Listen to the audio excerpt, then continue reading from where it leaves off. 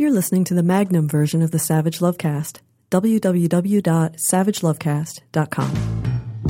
If you're stuck in a relationship quandary, or if you're looking for sexual harmony,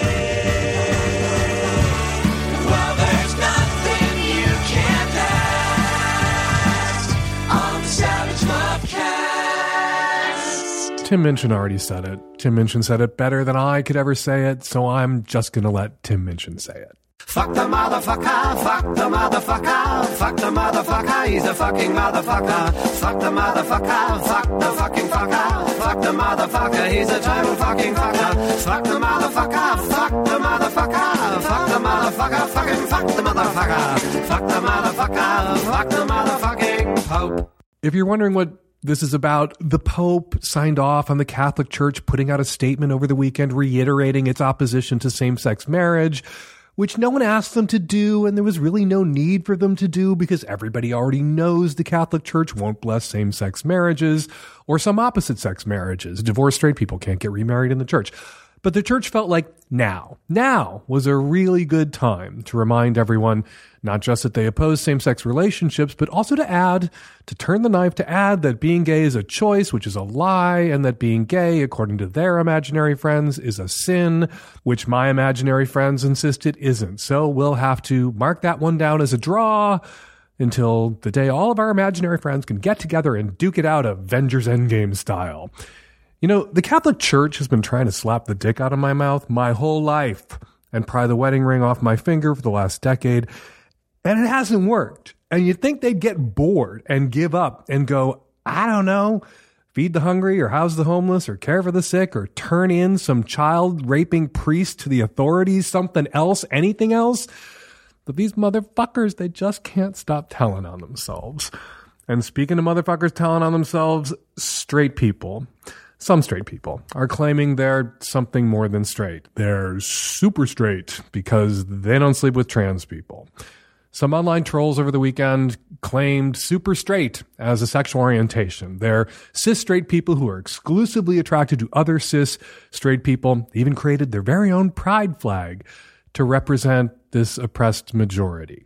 The super straight pride flag is black and orange, the grinder colors, as Refinery 29 pointed out, which made me wonder exactly who was being trolled here until I looked at the shit that was being pumped out under the super straight hashtags, and there was a lot of anti-trans hate speech being shared and homophobic hate speech being shared by the super straight brigades, which led to bans on Reddit and TikTok, and it's just been a whole thing.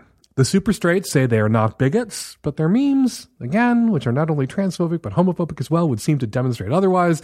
They insist they're actually pushing back against being told that they're bigots for not being attracted to trans people.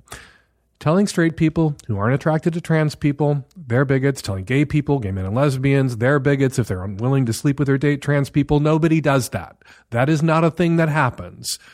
At least not according to some prominent trans voices on Twitter and elsewhere. Not only is no one telling anyone they're bigots, if they won't sleep with or date trans people, it's transphobic to suggest that anyone would do such a thing.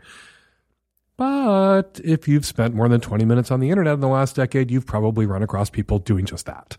I've gotten, I don't know how many letters from people who've been accused of being transphobic bigots for not wanting to sleep with trans folks, for not being attracted to trans people.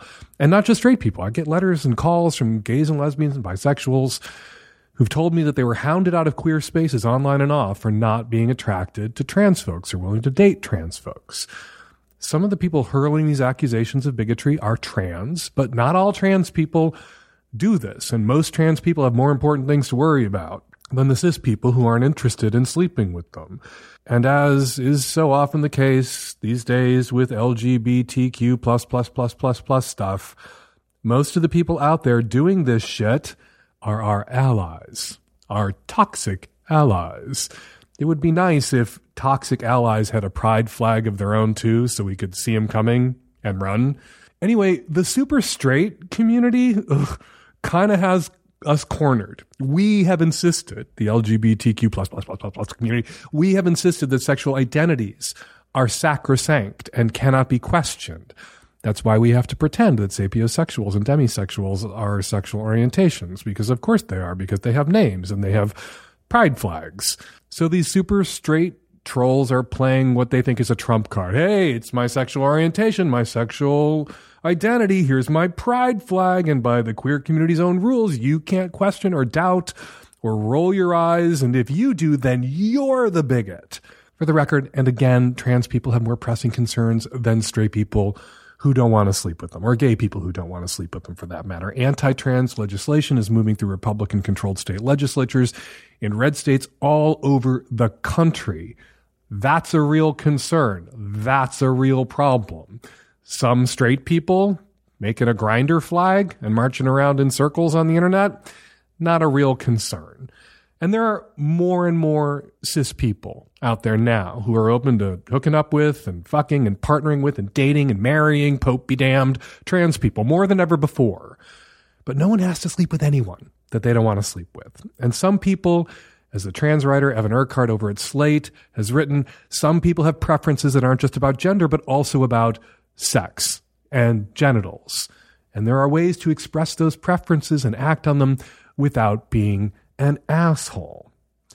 To the super straights, I gotta say, you're being assholes. And being a straight person who's only attracted to other cis straight people is not special.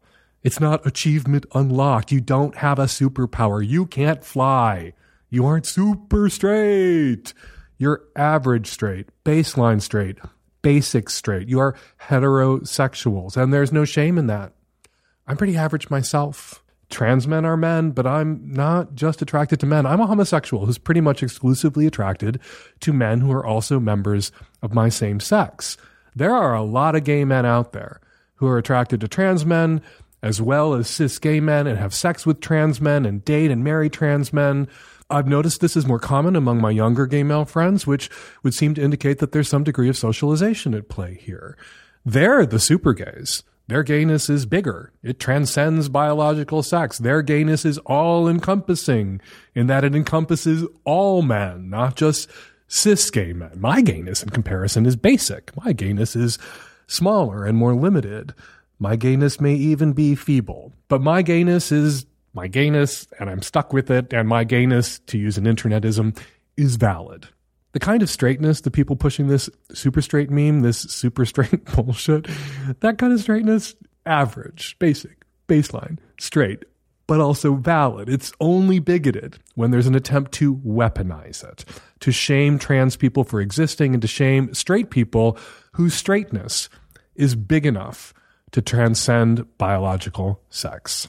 All right, coming up on today's show on the micro edition of the Savage Lovecast, tons of your Qs, lots of my As, and on the Magnum edition of the Savage Lovecast that you can subscribe to at savagelovecast.com. Twice as much Lovecast, more guests, more calls, no ads. Go subscribe at savagelovecast.com. Dr. Gail Patricelli joins me on today's show to talk about birds who fuck cow pies and researchers like Dr. Gail Patricelli who build sex robots for birds.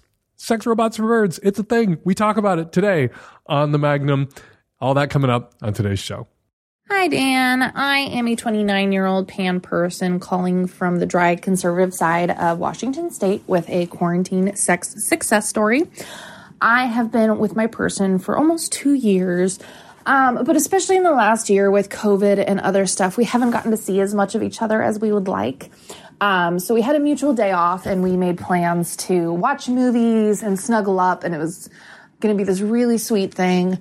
And somehow the joke had come up that we were just going to watch movies. There was going to be no funny stuff or touching or anything like that.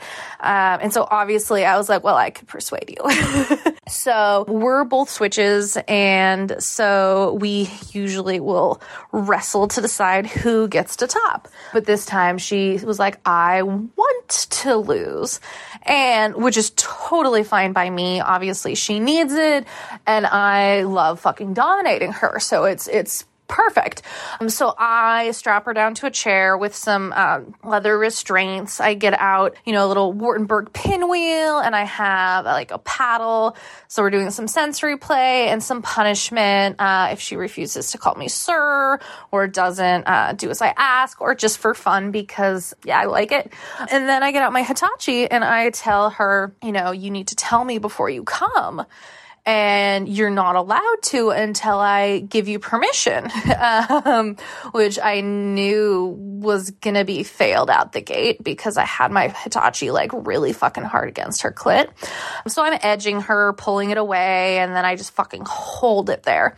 And while she's begging and stuff, then the song on our Amazon playlist changes and it turns into fucking The Bad Touch by the Bloodhound Gang, which, while is chock full of sexual innuendos, is not in any way, shape, or form a sexy song. But we both nostalgically started singing along.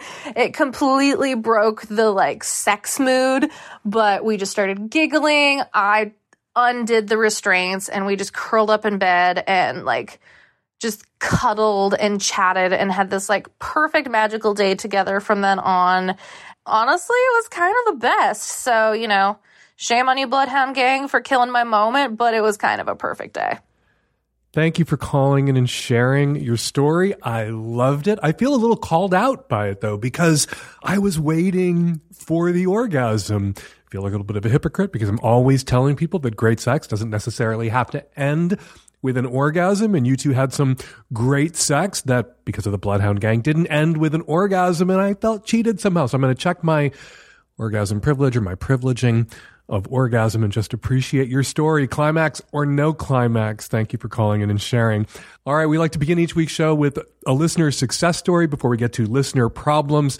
If you have a sexual success story you'd like us to open next week's show with, give us a call, 206-302-2064, and share your success story, and you might hear it at the top of next week's Lovecast.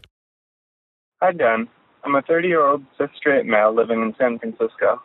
My wife and I have been together for about 5 years, married for 2.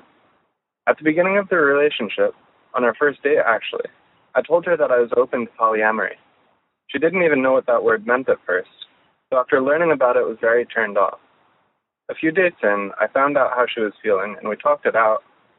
I told her what I really truly felt at the time, which was that polyamory was only a consideration of mine, and it was more important to me to find an awesome partner who I vibed with and loved. Our relationship went on, and I was fully expecting my interest in polyamory to wane. Unfortunately, it didn't. The topic of conversation came up a few times, resulting in a lot of tension. It's clear that my wife finds the concept of poly disgusting, and she feels insulted and degraded that she isn't enough for me, quote unquote. The topic got brushed under the rug and declared taboo, along with anything related, such as swinging or group sex.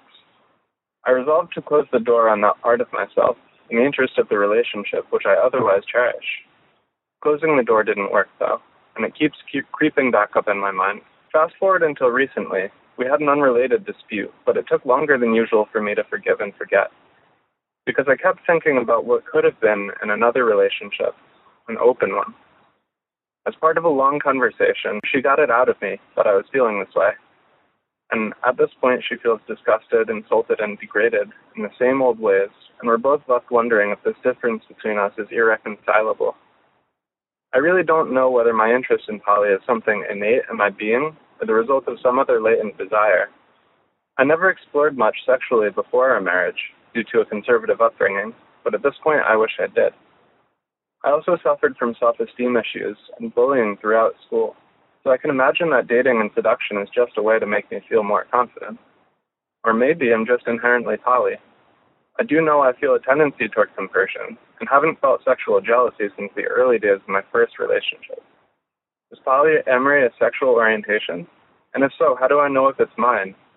Or if I'm just being a hedonistic, selfish jerk? There are some people out there who describe polyamory as a sexual orientation. I'm not one of those people. It pisses off the people who do describe polyamory as a sexual orientation. And it can't be that these people are polyamorous and I'm not, and I don't know what I'm talking about because I am polyamorous too. But I don't think it's a sexual orientation. I think it's a relationship model. And people hopefully adopt, know themselves well enough before they fucking get married to adopt the relationship model that works best for them. And for a great many people, that is monogamy. Mixed in among the hordes of people practicing monogamy are a great many people that monogamy is not right for, but they were bullied into believing that it's what they had to do. They were convinced that it was right because good people are monogamous and I want to be good. Therefore, I'm going to be a monogamous person because a monogamous person is a good person. A little bit of circular logic there. So not everyone who's doing monogamy is doing relationships wrong. There are some people who are doing monogamy who monogamy is wrong for, and they will at some point get the fuck out of the monogamy business. So are you polyamorous in your core to your being? I don't know. But clearly, I don't think so. I don't think it's a sexual orientation. But clearly, polyamory is the right relationship model for you. It is the model that you would prefer.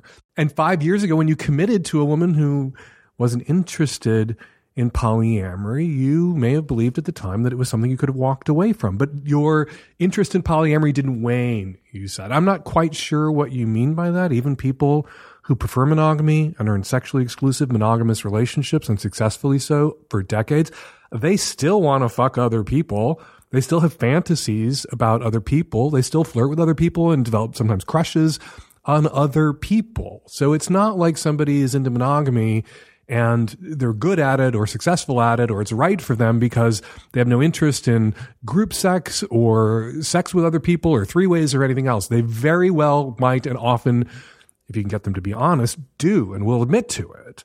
So just by itself that you're a horn dog and you want to have all these other kinds of sexual experiences doesn't mean you can't do monogamy, doesn't mean monogamy isn't right for you. But this woman clearly isn't right for you. You married someone who is disgusted by who you are sexually. That's not, please God, tell me she's not pregnant. Give us a call back. Let us know she's not pregnant. Give us a call back. Let us know you don't have kids. And then talk to a divorce lawyer and get the fuck out of this relationship. You may be cut out for polyamory in that you don't experience sexual jealousy, that you can project yourself into an experience where your partner or your spouse is having sex with somebody else and you feel compersion. You feel happy for your partner to have that sex or have that relationship or turned on by it. That may make polyamory easier for you to do, and open relationships and group sex and whatever else you want to do with somebody who's more sexually adventurous, somebody that you're more sexually potentially compatible with than you are with the person you married. Great. I still don't think that having a personality trait like that or sexual interest like that or sexual capacity like that means that you have a polyamorous orientation. Because I don't think there's any such thing as a polyamorous sexual orientation. And I don't think there's any such thing as a monogamous sexual orientation either. These are just relationship models that human beings adopt that work for some, not for others. We are not a monogamous species. So it's not like just doing openness or poly spares you from grief or shitty partners or bad sex or being violated. No, it doesn't. It's not a force field. It's not magic. Works for some, just like monogamy works for some. Monogamy, clearly what your wife wants. Clearly not what you want, which means you do not want each other. And you need to get a divorce and start the fuck over in the partner business. Hey Dan, Queer Guy here from New Zealand. I've got a question about messaging etiquette on Grindr. So I've been messaged by a few guys recently who have been really pushy and almost angry about not getting an initial response from me. And typically if I'm not interested in someone, I don't respond. But I'm starting to question if this is actually rude. And I guess, the question is, am I obliged to provide people with a response on Grindr?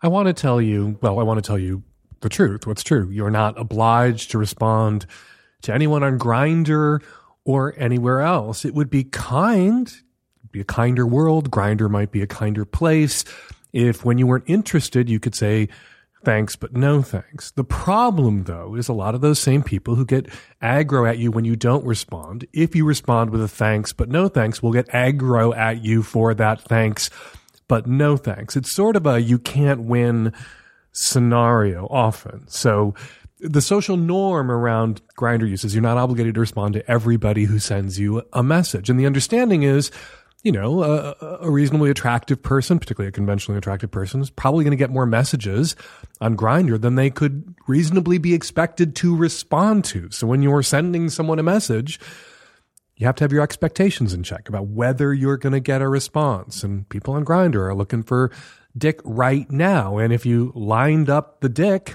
after signing on to Grindr, you might not even see that message until the next time you sign on to Grindr a few weeks from now. So no. The simple answer here to your question is no. You're not obligated to respond to guys on Grindr. It would be a courtesy to respond to guys on Grindr that you're not interested in, but it is not an obligation. And there's just no guarantee if you respond courteously that the person you responded to courteously, the person you said thanks but no thanks to in a kind and courteous manner, is going to respond to that rejection in a kind and courteous manner. So I think your best course of action when you're not interested on a hookup app like Grindr is just to say nothing. And if somebody gives you shit for saying nothing, for not responding, block them. And not only don't you have to see them again, they won't be able to see you again, and you won't hear from them again. Hi, Dan. 25-year-old straight female. I've been dating my boyfriend for about a year and a half. About a month ago, I found out that he had been cheating on me for the past 3 months with a girl who had recently joined his immediate friend group. I feel hurt and betrayed, mostly about the lengths that he went to cover it up and the lies and manipulation that were required to do so. No one in his friend group knew that he was dating me except one person who he had asked not to mention me too much in front of the others. Our relationship had always seemed emotionally distant from the beginning, mostly on his part, and at the time of the cheating, it was at its height. I had mostly checked out from trying to be emotionally intimate with him. Now that it's all out in the open, we are finally communicating and open with each other. We talked about how much we love and care for each other. We want to make things work, but there are a few things that I'm weary of. First, whenever we talk, the conversation always seems to go back to how guilty and messed up he feels about the whole thing. Although he has a right to feel this way, I feel as though it has drifted into a depression that I am not capable of pulling him out of. I think he feels like being depressed is some way of paying for what he did. I'm not really sure how to respond to this, as I feel like his suffering does not feel productive to our relationship, but at the same time he should be feeling guilty about what he's done. Part of his mood is also due to the fact that no one in his friend group will talk to him right now, something that of course is completely within their right for how he betrayed them. Nonetheless, he was the one who did me wrong, and it takes a lot of energy for me to be constantly showing him compassion. He says he wants to stay and be good to me and stay with me. He is willing to listen to me when I express my pain, but somehow it always seems to come back to how bad he feels, as though that is somehow making me feel better about it. I'm torn because I feel like our relationship never really got a chance to have the emotional intimacy we both agree was missing. Now that we are open with each other, it feels like we have this chance to start over, but I have my doubts that will ever be able to forgive himself, let alone trust that I could forgive him, which I know that eventually, if things were right, that I'd be able to. What do I do, Dan? Please break up with this guy. Okay. All right, job done. Nice talking with you. Yeah. Yeah. He hid you from his friends. Was there a reason he was hiding you? Is there something that he was ashamed of? And do you want to be with someone who's ashamed to be known as your boyfriend? Yeah, and I think he seems to be a very kind of private person, even with his friends. And I am friends with someone in that group, and she kind of said the same, but it just kind of got to a point where it allowed all of this to happen, you know? Well, it allowed all of this to happen. No passive voice. He set this up so that he could have a girlfriend, have you, and cheat on you too. And keeping his friends in the dark about the fact that he'd been in a relationship for more than a year while he was fucking this other girl isn't something that happened. It wasn't a meteor strike. It wasn't a lightning strike. It was him being a manipulative piece of shit. And the manipulation has continued after the revelation, which is what he's doing when you want to have a conversation about what he did wrong and the impact his actions had on you and how you feel. And he turns it around so that he's like whipping himself, flagellating himself so hard that you end up comforting him. Yeah. You're right.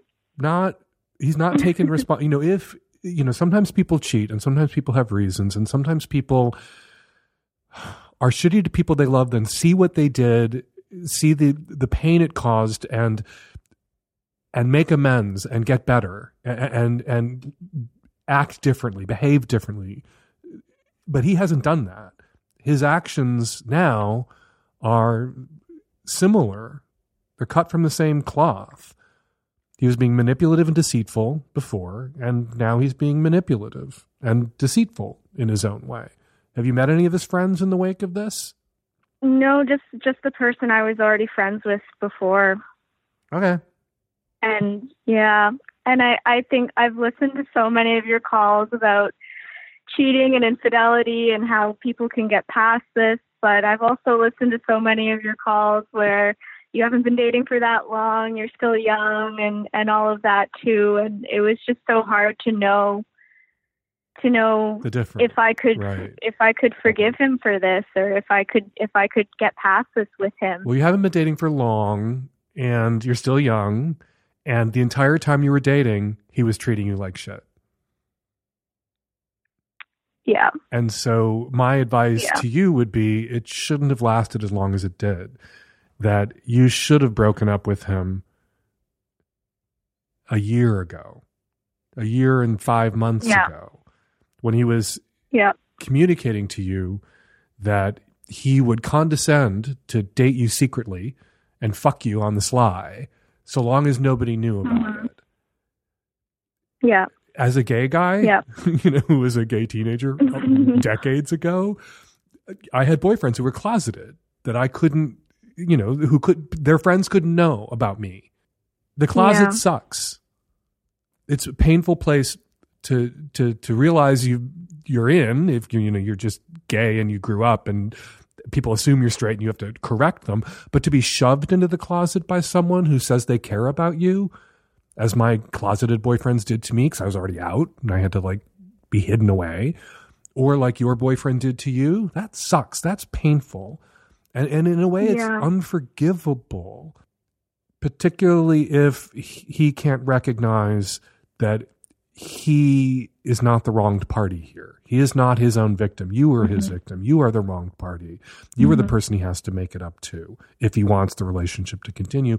And he hasn't made it up to you. He's manipulated you into behaving as if it needs to be made up to him, that he's the wrong party, that you have to comfort him. Fuck this guy. Dump this guy. Yeah. Yeah. Yeah.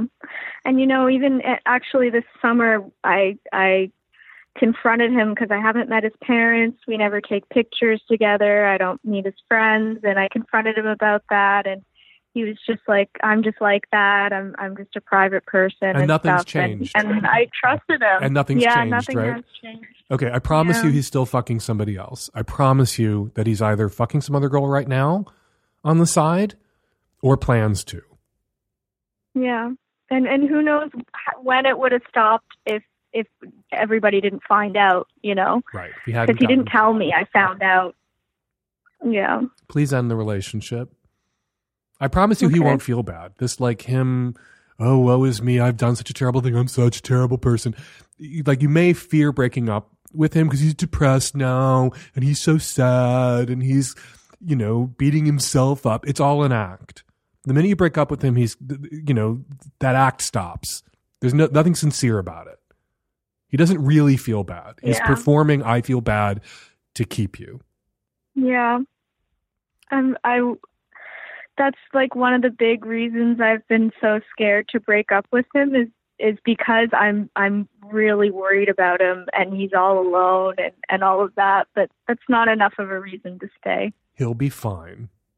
And someone like that, he's young too, I assume. Yeah. Sometimes somebody like that who behaves that way, who treats people that they want to fuck and maybe even but want to manipulate and control. It takes being dumped a few times, maybe a few dozen times, before they realize they're going to have to behave differently if they want intimacy, connection in their lives. So you're doing him a favor Yeah. right now. Yeah. Whatever it is that you Yeah. like about him, dumping him is the nicest thing you could possibly do for him in the long term. And the best thing you can do for yourself, short, medium, and long term. Do it today. Okay. Thanks, Dan. Thanks for calling. I'm like such a huge fan. You're welcome. And give us a call back. Let us know how it Yeah. went. And you can feel free if you're afraid that if it's face to face and he's so hot or he's got such great moves that, meeting up with him and doing it the right way face to face may make it harder. Text. Yeah. Do it by text. Okay. Okay. You don't owe him anything. Okay. Good luck. Thank you. You're welcome. Thanks. Hey, Dan, cis gay male here, late 20s. My quarantine fuck buddy recently proposed that we film a video together, and I like the idea in theory, and I think it's pretty hot, but as I'm sure you can tell where this is going, I am nervous about how I can best keep it between the two of us. Obviously, there's always going to be a risk here, but I was wondering if there are any tips that you or your listeners have when it comes to protecting our privacy in this brave new world of the internet. I don't have any reason to believe that he would leak this video, but I want us to take all the precautions we can. I'm a catastrophizer. I have a really bad case of worst case scenario disorder. So when you said you have no reason to believe that this guy would ever leak the video, what instantly leapt to mind was, I think Lacey Peterson, never suspected, had no reason to believe that Scott Peterson would murder her and her unborn child. Her husband, Scott Peterson, who's in prison, would murder her and her unborn child. And yet that's a thing that happened to Lacey Peterson. So, yeah, it could leak. He could leak it. So you and your fuck buddy, you have a good relationship now and you trust him now. But there's a lot of people out there with shitty, angry exes, ex-girlfriends, ex-boyfriends, ex-husbands, ex-wives, ex-friends with benefits, ex-fuck buddies that they have toxic relationships with now, who have retaliated or lashed out or committed acts of revenge pornography. And so whether you make this video with this guy that you trust really depends on your tolerance for that kind of eternally lingering risk. So once you make the video, he could tell you he deleted it after the relationship ends or after you guys have enjoyed the video. Doesn't mean he's deleted it. He may think he's deleted it, but not completely deleted it. He may share it with a friend he trusts who then may find it in his files or on his computer 4 years from now and not remember it was shared in confidence and that he was supposed to delete it, and then it could get out there. Whatever video you make, it could get out there. So yeah, that's always going to be a risk. I think in this climate, in this day and age, it matters less and less. It used to be, 10, 15, 20 years ago that if sex messages, if dirty photographs, or God forbid, dirty moving images got out into the wild, onto the, nascent internet, that could destroy a person's life, career, reputation, relationships with family members. And these days, with so many people sexting and swapping videos and internet dating and swapping dirty pictures with people they haven't even met yet sometimes, I think there's a growing sense that we're all in this together, that we all have some dirty samizdat out there circulating. And so if we make that career and relationship and family relationships death penalty offense, we're all going to get executed at some point. So while there's always going to be a risk that this could get out there, I think changing cultural norms makes that potentiality less consequential and therefore less risky. Or you got to factor that into the risk calculus here as you decide whether or not to make these films or these videos with your fuck buddy. There's that advice that people get from lawyers that you should never write anything down or put anything in an email that you don't want to read on the cover of the New York Times. Well, you never want to take a photograph or make a dirty video clip that you wouldn't want your mother to see. Cover of the New York Times. That is definitely a worst case scenario if you're conspiring with someone via email to do something illegal. Mom getting to watch it, definitely the worst case scenario if you're making a dirty movie with a fuck buddy, but might be something that you want to think about. If I were you, I would probably go for it. You are you, though. You have to ask yourself, what is your tolerance for risk. And as a worst case scenario disorder sufferer, I would encourage you to contemplate just for a minute the worst case scenario. That you make a dirty video and it gets out there. That's not even the worst case. It could just be out there and that could come to your attention, but it's not being maliciously sent to your employer or your family members or your the person you're with now or person you're with in the future. What if that happens? What if he sends it to your mom? Contemplate that before you make that video. And then make your choice. Hi. I just broke up with my boyfriend of 5 years, and I started dating a new guy. And I want to bring him around the house and stuff like that, but I understandably can't. My question is about the fact that I live with my current boyfriend. Should I move out? If I do, I probably won't be able to afford a very nice place. And I'm just wondering what the most respectful way to deal with this is, because my ex is still trying to get me back, and that's not in the question. But I don't really know how to handle introducing my other roommates to my current boyfriend. I was team move the fuck out, even if it meant a less nice place to live for a while, until the end of the call when you mentioned that you have other roommates, which made me think this might be some sort of group home situation, a lot of young people sharing an apartment or a big house, and everybody has their own rooms. And I think that might make it a little bit different. You could possibly stay in the place where you are, even though your ex is there. It's going to be super fucking awkward if your ex wants to get back together with you, your ex of 5 years, and you're bringing your new boyfriend around and introducing him to roommates who are also your ex-boyfriend's roommates and friends with you and friends with your ex-boyfriend too. And this will, of course, put not just your boyfriend in an awkward position, your current boyfriend, the guy you're seeing now, and your ex-boyfriend in an awkward position. It'll put your roommates in an awkward position too. But I lived in a big shared house at college, and it wasn't uncommon for there to be a relationship between two members of the house, and for that relationship to end and for new relationships to start. And people kinda had to get the fuck over it because moving out wasn't possible in the middle of the semester, or moving out wasn't financially possible, or moving out wasn't what either party wanted to do, and they just had to tough it out. You can go to your ex-boyfriend and you can say to him, look, how do you want to handle this? I'm dating a new guy. I want him to be able to come to the place where I live. I don't want to make you feel any worse than you already do. And I don't want to put you and our roommates in an awkward position. So, but how do you feel? And it might not be possible. He might decide to move the fuck out rather than have to encounter your new boyfriend on the way to the bathroom at 3:00 in the morning. Or he might say, I can deal. I can roll with this, which is what people in the big house that I lived in with a bunch of people at college typically tended to do.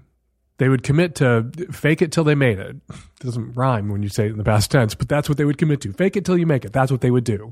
They would pretend that they were okay with it, and eventually they would get okay with it. Is your ex-boyfriend capable of that? You know him better than I do. Is he angry? Is he potentially violent? Is he manipulative and shitty and constantly complaining about it and trying to weaponize the relationships with the roommates to convince you to take him back? Would he try to sabotage your relationship? You know better than I what the answer to all of these questions would be. And if the answer is yes to even one or two of them, then you might want to move the fuck out. But who knows? Maybe you lay this all out for him and it helps him realize that this relationship is over, and he distances himself from you as best he can while you're still living in the same place, and creates some space for your boyfriend, your new boyfriend, to be present, and doesn't react angrily to whatever relationship your new boyfriend establishes with these people that he's had a relationship with for a while, your roommates. Maybe he's capable of that. But if he ain't, this is just going to be a shit show. And if he ain't, he's going to have to move out, or you're going to have to move out. Hi, Dan, Nancy, and the Tech Savvy Youth. Dan, I had a first date the other night, and at some point the conversation got around to the LGBTQ community, specifically the trans community. The things that this guy was saying were very close-minded and archaic, for lack of a better word. There was a lot of victim blaming and shaming from his part. Throughout the whole experience, my blood was boiling over, and I tried my best to keep my composure, at the same time educate him in a simple way without causing a scene. And after about 10 or 15 minutes of countering his lame-ass arguments, I decided to leave and end the conversation. My question is, what else could I have done, or what is something to say specifically to someone to educate them, someone who is victim blaming or shaming a community, instead of running away in anger with only my minor points being made? Is it possible, or is it a lost cause?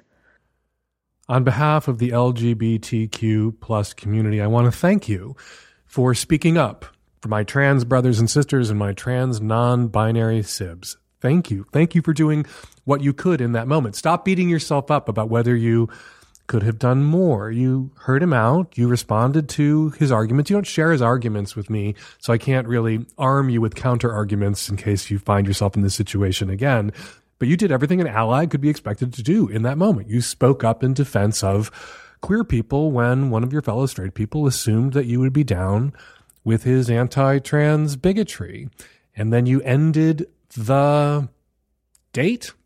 You ended the relationship that this could have been. And it cost him something. His bigotry cost him something. It cost him your time, your attention. And if you can extrapolate into the future, if you guys had hit it off, and if he was attracted to you, it cost him your pussy. So you did everything an ally could be expected to do in that moment. And we want to thank you, or I want to thank you on behalf of the LGBTQ plus, et cetera, community. And now I give you permission to stop obsessing about this, to stop thinking about what else you could have said in the moment. You weren't going to bring him around. What he took away from that moment was that he can't assume that all straight people are anti-trans bigots like he is. And maybe he's going to go away and think about it. But you know what you get to do now? You get to go away and not think about him anymore, with my blessing. Hi, Dan. I am a Black heterosexual woman from California, and I have a question about the man in episode 749 who was, I guess, through surgery or something, trying to put foreskin on his circumcised penis, which is something I had no idea anyone did, so I learned something new. But I just have a question about the circumcision debate, and I was wondering if there has been any research that you know of done on how women feel about having sex with circumcised versus uncircumcised men. Because I can say, as a woman who has experienced sex with both, I find that having sexual intercourse with a man who is not circumcised feels much better than a man who is circumcised. Not saying that sex can't be good with a circumcised man, but there have been a lot of studies showing that most women can't reach orgasm with just straight penis and vagina sex. But I find that that's not an issue with men who are uncut. That I have no trouble orgasming with men who are not circumcised. And just anecdotally, talking to girlfriends of mine, many have said the same thing. And so I was just wondering if there's any research done on that aspect of it. And I know a lot of people out there are going to say, you're a woman, you should have no say in this argument or this discussion. But, men have no problem telling women, making comments about our vaginas and having us wax and shave them and groom them to their desires. So I don't feel guilty about wading into this topic. Women have a lot to say about circumcision. Very few males get circumcised in adolescence or adulthood. Most are circumcised, most men who are circumcised, most men who are cut are circumcised as infants. And mom plays a very crucial role in that decision. So yeah, circumcision, women play a role. Women's opinions about circumcision tend to matter. Now, women aren't sleeping with the boys or men that they had circumcised as infants, of course, but what women think and women's preferences around their boy baby's genitalia. Yeah, that plays into the whole circumcision thing. Most research, particularly most research in North America about a preference for circumcised or uncircumcised, finds that women prefer circumcised because that's what they're used to. Not because that's what feels better, but because that's what's normal. That's what they're likeliest to encounter. That's what they may have seen in pornography. And, they had 4 or 5 boyfriends in a row who didn't have foreskins until they encountered one with a foreskin, and they may have reacted negatively, particularly if that's an early boyfriend and a young man who doesn't know how to clean himself or isn't cleaning himself well. If you have a foreskin, you have to go that extra mile hygiene-wise. But as to whether there's any research out there about it being easier for women with an uncircumcised partner during vaginal intercourse to climax, I wasn't able to find that. If there are any sex researchers listening to the show who did that study or know where that study is, please send it along or give us a call. But I couldn't find it. And my hunch is that it's irrelevant. There's a huge psychological component to sex. If you have a strong preference for uncircumcised men and you're more turned on, if you're more aroused when you're having PIV sex with a circumcised man, it may be easier for you because of your psychological investment, because of your erotic mind being really clicked into that big uncut dick. It may be easier for you to climax and get off through PIV, and you may be a little less excited when you're with a circumcised guy. And there may be a little self-fulfilling prophecy at work there, where you see the cut dick and you go, it's not as easy for me to come with a cut dick, and then you make it self-fulfilling prophecy. You make it more difficult for you to come with that cut dick because you're not expecting to come as easily with that cut dick. Or who knows, while we're spitballing, maybe the presence of that extra skin introduced into the vaginal canal has a frictitious effect. Maybe it creates a little bonus friction that helps to get you there. But it's not the stimulation of the vaginal canal and just introducing more skin into the vaginal canal that helps women get off. It's focused, direct clitoral stimulation, sometimes to the head, sometimes to the shaft or wings of the clitoris. Those are internal, but most women need more than just PIV to climax. And there's been a lot of study about that most women need more than just PIV. They need additional, sometimes concurrent, focused stimulation of the clitoris during PIV to climax. If there was a role in that foreskins played, I think that would have been highlighted by sex researchers already. In the very fraught circumcision debate space, I think people would be interested in that. Again, just because I wasn't able to find it doesn't mean it's not out there. Evidence of absence is not absence of evidence. If someone's done the research or knows of the research, please send it along. But what I think is at play here for you is a strong preference for a certain kind of cock, and being with a guy with that kind of cock turns you on more, and being more turned on helps you get off more easily or faster than being with a guy whose cock is not the kind of cock you most prefer. Thanks for calling, and good luck out there. And I'm a fan. I'm a fan myself of the uncircumcised dick, so I'm right there with you in the trenches. Hi, Dan.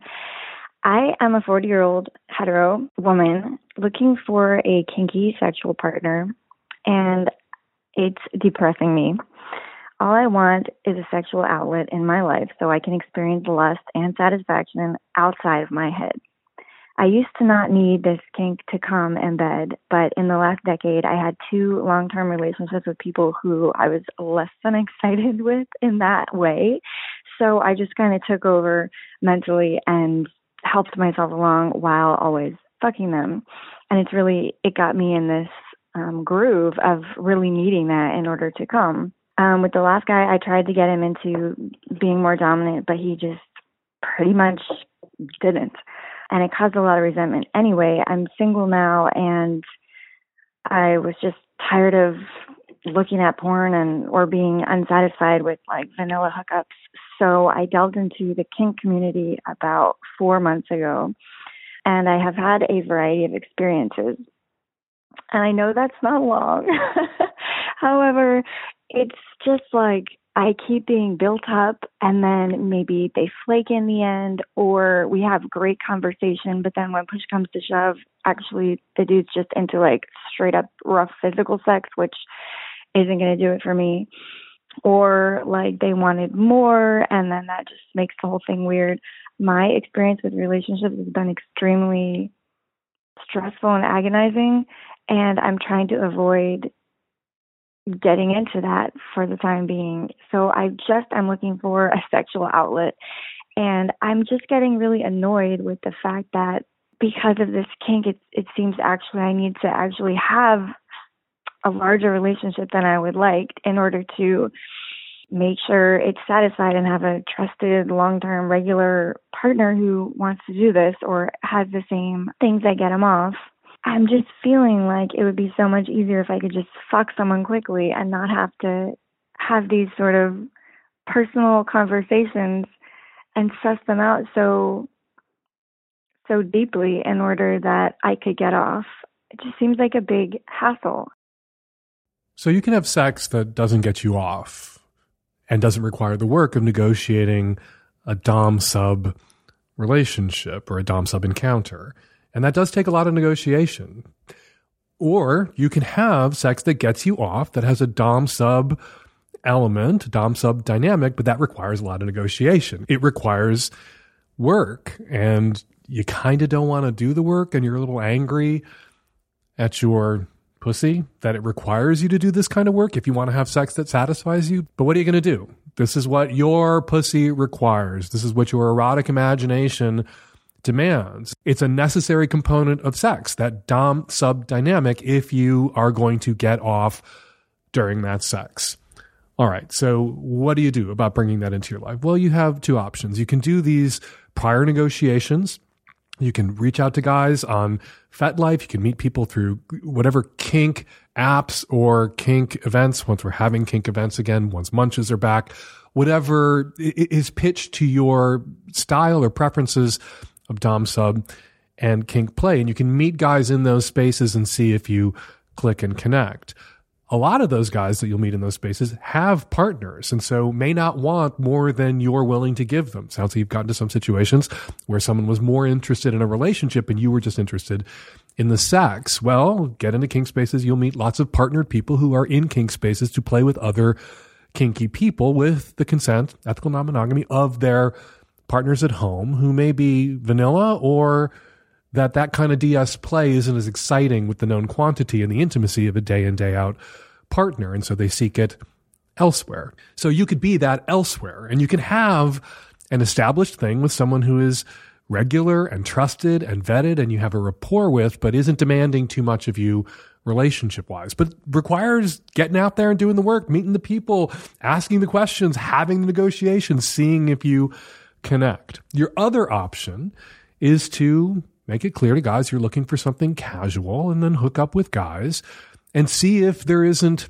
something there. See what their erotics are like when you're with them. There are lots of people out there having vanilla sex who would rather be having dom-sub sex or super kinky sex, but they don't want to do the negotiation, or they're shy, or they haven't realized that they can put this out there, that there are lids for their pots. There are kinky lids for their kinky pots. They might just be sailing along, having vanilla sex until they meet someone who is as kinky as they are, or more kinky than they are, who draws it out. Now, I talk about that moment when you have to lay your kink cards on the table, like a couple months into a relationship. If you're kinky and you're capable of having and enjoying vanilla sex, and you've been having vanilla sex for a while and it looks like it's getting serious, you don't want to wind up in a long-term partnership with someone that you're not sexually compatible with. And after you've demonstrated that, yeah, vanilla is something you can do and enjoy, you got to lay your kink cards on the table. It is a thing. I've heard from people that this has happened to, that they have laid their kink cards down on the table and the other person has looked at them and gone, oh my God, here are mine. And they're the same. You can have a Yahtzee moment like that, but not if you don't take a risk, not if you don't ever lay those kink cards on the table. So get on the kink sites, get your ass to the munches and the kink events when they're back. Find the dom guys out there that would be good play partners for you, dom guys who have partners at home who aren't looking for something more serious, and casually fuck around with guys you assume to be vanilla, who are going to assume that you're vanilla too. And then you can roll it out that you ain't that vanilla. And you may find in the rolling it out that they ain't that vanilla either. And finally, try to have some perspective. You say this is such a big hassle to get out there and find the people that you can connect with sexually that work for you. Everyone has that big hassle. Nobody is just generic sex who's looking for generic sex with a generic sex partner. Everybody, kinky or vanilla, has this struggle to find people that work for you, that want what you want, that you're sexually compatible with. That is complicated. That is a hassle. It's a hassle for everyone, wherever they fall on the kink spectrum, wherever they fall on the sexual orientation spectrum, wherever they fall on the gender expression spectrum. What you're suffering isn't unique. This hassle, it's everyone's struggle. All right, we're going to take a quick break from your calls because every once in a while we like to invite researchers or scientists onto the show to share with us the results of a new scientific study that they published for a little segment we call What You Got.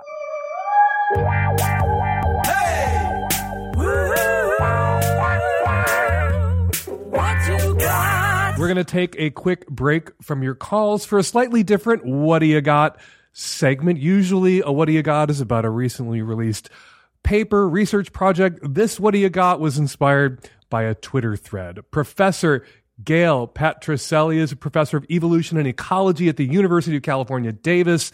She studies conservation and the evolution of elaborate breeding behaviors in birds. She teaches about animal sex at UC Davis, but she's here today to talk about cow pies. But before we get to the cow pies, I want to talk about sex robots. I have been obsessed about sex robots forever. I've been talking about the coming of the sex robots, predicting the coming of the sex robots.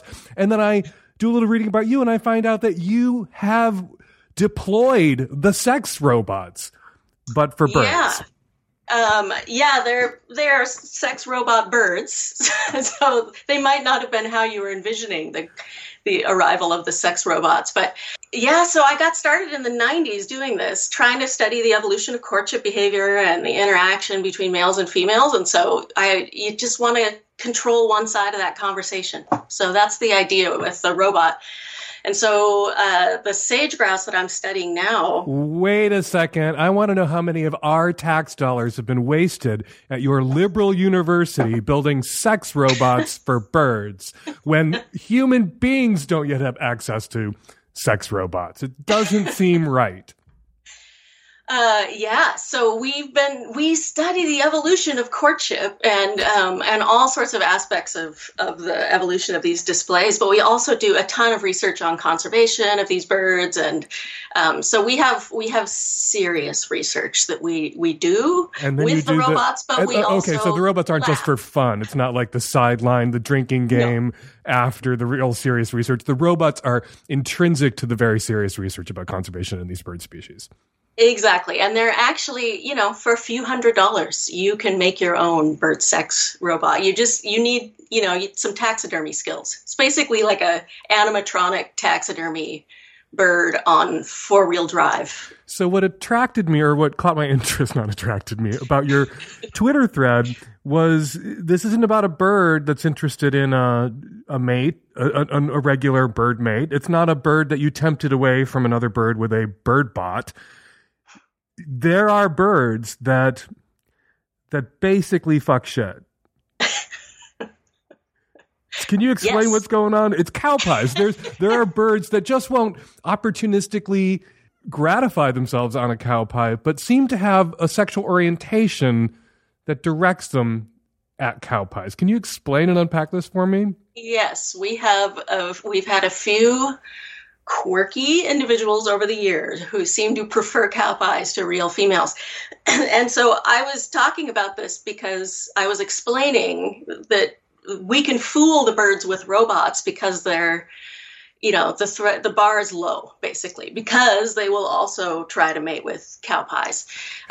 So we see, it's usually most birds, it's just an occasional thing. Like they'll just notice a cow pie, have a quick copulation, and then go on with their day, and it just happens every once in a while. But over the years, we have had these serial cow pie copulators that basically just will obsess about a single cow pie, and even to the exclusion of real female sage grouse. So there'll be a hen walking by, and he'll just turn around and walk away and go back to the cow pie. And this will happen just over and over again during the day. So monogamous bird corpophiliacs is what you've observed in the wild. Yes, and these are not a monogamous bird in general. And so what does that say about the female of the species, that if the male is going to mate monogamously, that rarely happens, and when it does happen, it's with a cow pie? Well, females are in control of the whole situation about mating in this species. So the males all gather together in a big group and puff up and strut around. Females show up and comparison shop for a mate.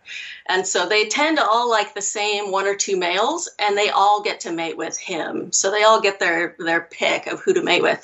And so you end up with a few males that have just huge mating success. So we had one guy that we nicknamed Dick, who mated 137 times during this, month and a half breeding season. And 30 of those copulations were on a single morning of a few hours, and 23 of those were in a 23-minute period of time where he mated once a minute for 23 minutes. It was very impressive. You have got to bottle and sell that bird. That sounds like some sort of natural Viagra at work there. Yes, so he was very energetic, and so basically these males are ready to go. They're ready if they are the Dick, the sage grouse of that year. They are ready to mate a lot. And so they're pretty keyed up. And that is why I think we see them occasionally spilling over into cow pies. Okay, so the birds, these male, what are they, sage grouses? Sage grouse. They can come 23 times in 10 minutes, but only one or two will be selected by all of the females, which means there's a lot of excess sage grouse jizz rattling around in sage grouse nuts, looking for a place to be unloaded. And so, are the cow pies a thing of males? Is it the tube sock equivalent for the sage grouse, where this is where they're going to unload for want of some other orifice or some other partner or some other friction opportunity, or if there was a willing female, would the cow pies be unmolested? So for the vast majority of the males, they would pick a real female over a cow pie. It's really only these few serial cow pie copulators that seem to go all in on cow pies. But they don't do it to like a clump of dirt or a rock or anything else that is out there. It's just the cow pie. So I think they're brown and round, and they don't run away. And most of those males have not experienced a female who doesn't reject them. And so I think it's just like this stimulus that they can't resist. And it's only out there because of humans. We have cattle tanks in these areas, and so there are cow pies all over the place in the leks. And so we've surrounded them basically with these like irresistible sex dolls, and most of them don't treat it that way, but every once in a while, you get the male that, like I said, goes all in on the cow pies. I am really afraid that the scat community, the human scat community, is going to adopt their brown and round and don't run away as a motto or a slogan promoting mating with human scat, which you shouldn't do. Please don't do that. So the first time you noticed a bird, one of these sage grouse that you study, mating with a cow pie, were you like, holy fuck, and filed it away? When did you realize there was a pattern? Were you like comparing notes with other scientists and you were like, holy shit? Were you tracking one particular bird and that bird kept returning to that cow pie? How did you make the link? How did you make the discovery? And what does it mean for humans on dating apps? So we were out observing the whole lek. We're up on a hill and you can see all the males out there. And I think from the very beginning, we started seeing the occasional male doing this. So we have to make notes about it so that we don't mix it up with an actual copulation, because we're trying to understand who's successful and who isn't. And that's not really what we mean by successful mating with a cow pie. So we've seen it from the very beginning. And anybody who studies courtship, all my wildlife friends, when I posted that on Twitter, and people started replying with stories about their study species copulating with random things. But the thing that's so funny about this is I think it's because they're only out there because of people, and I don't think anyone else had a story of males who become exclusive with this random thing. And so that's how we just got started. Is we noticed that a few males were really into this, and like we had two males where that both were serial cow pie copulators and had territories next to each other, and both were into the same cow pie, and they would fight over her. If one tried to mate with, excuse me, wait, the cow pie is gendered? Well, was it a pink cow pie? How did you know it was a her cow pie? Maybe they're like gay sage grouse into the brown round and won't turn you down. That's very true. I was being very heteronormative.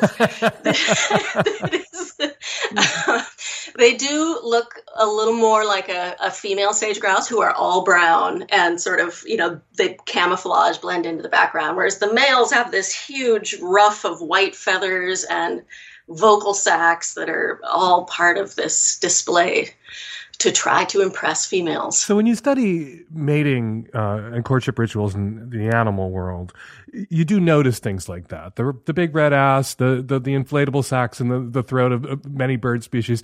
What do you see in human cultures, human societies, when humans are out there trying to mate? What do you notice as someone who studies these mating display rituals in animal species?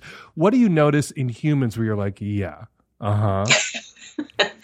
that, common ancestors, natural selection, millions of years of evolution, but we all share the same common ancestor. You follow the branches far back enough and we are one thing. And so what do we got? What do we do? What are our display behaviors that for you as a scientist that studies these in sage grouses, you seem familiar? So in the sage grouse, it's all about females being choosy and males being pretty indiscriminate, the cow pies being an example of that. But most birds are monogamous or socially monogamous, where they'll pair up and raise the young together. And we, I would never say that we're monogamous, because humans have every possible arrangement of, breeding system that is out there. But we're both trying to impress each other. It's not a one-way thing between males and females. So there are anthropologists that are out there studying this stuff, and I don't actually know what is the best supported. But I mean, I don't know if it's wealth, showing off wealth. That is definitely one of the things that we see non-human animals doing, is they do these displays that are very costly to show off that they have a lot of energy. They'll dance around with a bunch of, show off their vigor. And you could argue that a fancy car is accomplishing something similar to that. But, it's hard to draw a link to a particular trait and how it relates back to our evolutionary history. So where can people who want to know more about sage grouses and cow pies and those romances and your bird sex robot research, where can they find it? Where can they find your stuff? Well, they can start out on my website, or they could just Google. If you Google sage grouse robot, you'll end up at my website. It's a small niche community. And so you'll start there, and then we have a YouTube page with lots of videos of these birds doing their thing, and it talks more about our conservation research, the serious research that we do. But we also, science is fun. We have a lot of fun out there. So these are the things we laugh about. Okay, I'll give you like a minute to talk about the serious research. Now that I've sensationalized the sex robots and the cow pies, give us the elevator pitch for the serious part of it. So the evolution side of things, I'm interested in the evolution of these social skills, the interactions between males and females, and the fact that that is a sexually selected trait. So not just the peacock's train, but actually the ability to interact. And so the robot allows me to control one side of that conversation. So that's how we've been using the robots as part of our studies of sexual selection. But we also study the displays that they do, the bizarre sounds that they make, and how noise pollution interferes with that. And we're looking now at, what good habitat is to support sage grouse. So we're doing a lot of other research that's connected to breeding that is focused on conservation and larger questions. But we've never systematically really studied cow pie copulation. I would say that on the list of conservation concerns for the sage grouse, it's below the very bottom of the list of concerns. And so the fact that there's cow pies out there and some males are wasting their energy on them, I suspect that those males would not have been contributing to the gene pool, even if there were no cow pies around. We can only hope. Professor Gail Patricelli, Professor of Evolution and Ecology at the University of California, Davis, thank you so much for coming on the show and talking robots and cow pies. I really appreciate it. Absolutely. My pleasure. Hi, Dan. I'm a 32-year-old heteroflexible cis woman living in California. My boyfriend and I have been together for 4.5 years, and we have the most fun, relaxed, loving, sexually satisfying relationship. It's by far the healthiest relationship I've ever been in, and we are breaking up. We've been talking about it for 2 years, and what it comes down to is that he wants to have children, and I very much do not. I've known since I was 16 that I didn't want to have kids, and I'm not going to change my mind. So knowing that this fact exists has never actually made our relationship weird or sad. We're both very logical people. We've had emotional but practical conversations around the subject. Anyway, long story short, we decided that the end of this year, it was time to bring things to a close. It didn't make sense to break up earlier in the pandemic. We don't live together, so it'll be a clean breakup. It's completely amicable. My question is it concerning that I'm feeling so calm about ending the best relationship I've ever had? I feel sad, of course, but also just sort of matter of fact. I feel like I should be having more emotions around this and that I'm somehow stone-hearted for not feeling more about it. It's always possible the heartbreak will hit after the fact, but I'm actually not sure it will. So are there other people out there who can love so deeply but also have such a lack of emotional reaction to a big emotional event like this? Like, am I an emotional robot? It sounds like you're a very rational and logical person, and going into this relationship, or perhaps early in the relationship, you and your boyfriend, that you love very much, established that it wouldn't be forever, that you couldn't be in this relationship forever because you had such divergent life goals. So what worked for you and what worked for him in your mid to late 20s and into your early 30s obviously wasn't going to be, the final destination, wasn't going to be the relationship he would ultimately want to be in, or the relationship you would ultimately want to be in. And so perhaps whatever grieving or sadness that you had to wrestle with, you wrestled with and processed years ago because you knew this day was coming, and that when this day came, you would part as friends, and you would be able to look back on the years that you spent with him as rewarding and valuable and a great STR. I like to talk about STRs. We talk about LTRs all the time, long-term relationships, open-ended relationships, as if they're the only ones that matter, the only ones that are valid. When people say, where's this relationship going? Or, is a relationship even possible? What they mean is a relationship that goes on and on and on indefinitely until somebody dies. Well, I think we should talk about good STRs too, that, the relationship can be something that two people emerge from alive and go their separate ways and still have been a success. I think it's a success, long-term or short-term, if people grow and change and are better people by dint of having been in the relationship and are grateful and happy.